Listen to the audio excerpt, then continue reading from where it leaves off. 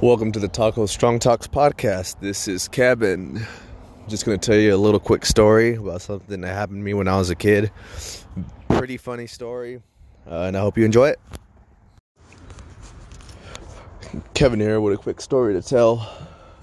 When I was a kid, me and my cousins made this horror movie. This is a story about the movie and the events leading up to the movie. So, when we were kids, we wrote out a script for a slasher movie. It's very cheesy. Even the lines were cheesy. I mean, the oldest person that was involved was like probably 13 years old. And the only supervision that we had was my father, who was basically a child inside of an adult's body. So once we established characters' names, main character, cannon fodder for the killer of the movie, we decided to have ourselves a competition to figure out who's going to play the killer. And by doing that, we started a bracket with WWE wrestling matches. And whoever won the wrestling matches moved on to the next round, and whoever won the last round was the killer in the movie. So that's how we usually settled our beefs, was with WWE matches. So I ended up winning and becoming the killer. And it was a hooded figure, basically Grim Reaper with a mesh face that pulled open. It was your very generic killer. My weapon was a very dull blade, and it was noticeably dull. Like, there was no, like, it was really thick, and we were able to pass that off as something that's gonna kill people. So it starts out, we're camping inside of a house that's being built. So it's exactly what you'd think. We had a fake fire pit inside of a empty living room, and we were just talking about stuff, including something that happened in that house with other campers who camped inside that house. It was funny, and the story went like, a bunch of campers got killed here, and they're talking about sexual mutilation just for shits and giggles, just to add some kind of comedy there. So I end up saying I have to go use the restroom, and then the camera pans to me inside of a dark room with my hooded garb on, being the killer, taking out my blade, filling the sharp part, and saying, yeah, this will work perfect. So then one of the other characters goes to take a piss, and I end up sneaking on him, and he screams like a girl, and I make motions that I stab him and push him into the dish that he's peeing in. It was a little trench, like 3 feet high. And then for our practical effects, we used barbecue sauce and this hat that was a brain. And then one of the other guys came out, and everybody in this movie are just guys, so there's no female characters. We didn't really know what we were thinking. We were really retarded. So, guy comes out, and then he sees the dead body, and he starts screaming, runs into a wall and knocks himself out. And I'm lurking in the background.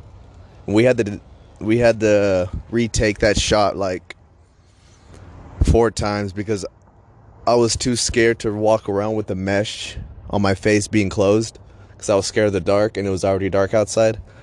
So I stopped and said I was scared. So they had to say cut. So it just pans to me just appearing in front of the guy that's knocked out. And then I look at the camera and I'm like, yeah, I like when they make it easy. And then I proceed to kill him, and then we spray barbecue sauce on his chest. And then I end up going back into the house, and it pans to the last guy camping in the living room. Good. Do you see the Hillier truck? So the last character's in the living room camping, and he's just talking to himself, and he starts monologuing about this time that he bullied the first guy that went to go take a piss, which is me. And he kind of like said the plot of the story while talking to himself. And then I appear, and then I'm like talking to him, and we talk about school and all that stuff and all the homework. And then I say, oh man, my bladder is overacting, I gotta go pee again. And then I end up leaving the scene. And then freaking Alex starts walking around, that's the guy's name, and he starts coming across the dead bodies, and he's just sitting by the campsite scared, and he's like curled up in a ball. And then I come up and he's like, Kevin, everybody's dead, what are we gonna do? And I was like, I know what we're gonna do. And then I take out my blade, and I'm like, this is for never letting me play PlayStation. And then it cuts, and then the movie's over. And that same night I was told that we're gonna film another scene, so I end up getting back into my little outfit and stuff, and these assholes decide they're gonna run off, and I'm sitting there in that house by myself. So I end up alone in that house, and I'm like shitting my pants, and I did kind of piss myself a little because I was so young. But they left me, and they left this little freaking doll on the counter, and it just scared the bejesus out of me. So it was like a little prank they pulled. I mean, the video, there's actually video and stuff, so it was all there. We watched the movie, and we thought it was the best thing in the world, our little freaking film. So we decided to make another film called The Black Shadow, which The Black Shadow was a really, really weird movie. That was one of the movies that we kind of filmed on the fly. So yeah, and it involved basically the same costume but a different story, and I ended up not being the killer. Somebody else did, and it was about the Black Shadow was like this demon that came out after 12 o'clock a.m. and then when the demon came out, the time changed to 13DH, I think. DH was death hour. So the plot for this one, it was another camp, but we actually camped out in the little bushy woods behind that same house. That house was just being built. It was my cousin's house. So we ended up using my cousin Michael as the Black Shadow, and he had a little kid voice, so we had to dub in, I think it was my dad's voice. Like anytime he would talk, my dad would be the one saying the lines, so he would talk, and the dubbing was, it looked like one of those old school Japanese movies where the dubbing didn't match the lips because Michael didn't know what to say, so he just moved his lips upside down. Ugh. Yeah, it was and instead of going pee, he had to go get some firewood, And then we started walking around, and we're having this dialogue about the Black Shadow legend in that area. And I ask, hey, what time is it? And my cousin's like, what the heck? It's 13DH. And then my other cousin was like, that's death hour. We need to get out of here, guys. And as soon as he said that, the camera pans over to my cousin, and then the Black Shadow appears. We just turned off the camera and then put him there and make it like he appeared. It was hilarious. And he took his soul. So we were just running, and a whole lot of bad acting.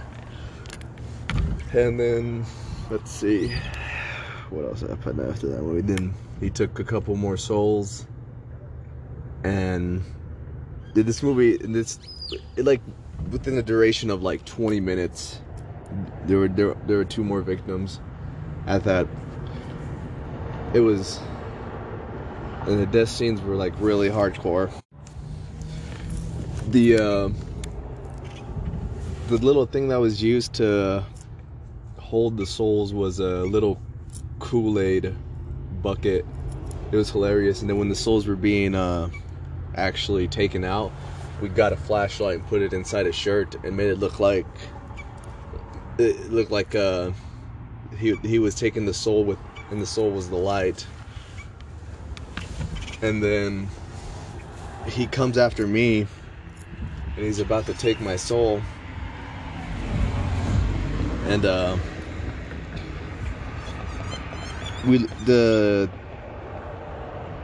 freaking watch decides to beep, and we look at the clock, and it says, oh, it's back to 12:01 a.m. And then just some random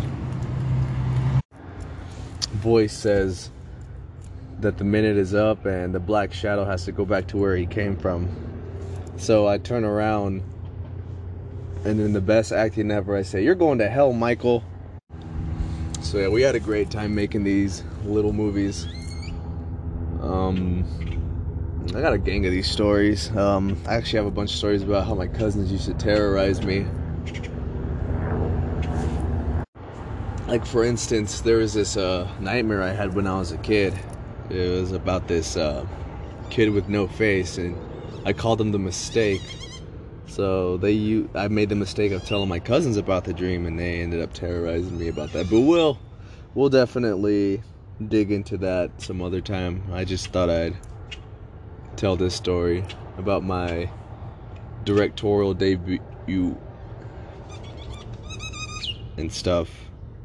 So yeah, I hope you enjoyed it. Thank you for listening. I sound a little choppy right now because I'm talking on a cell phone. That's my platform.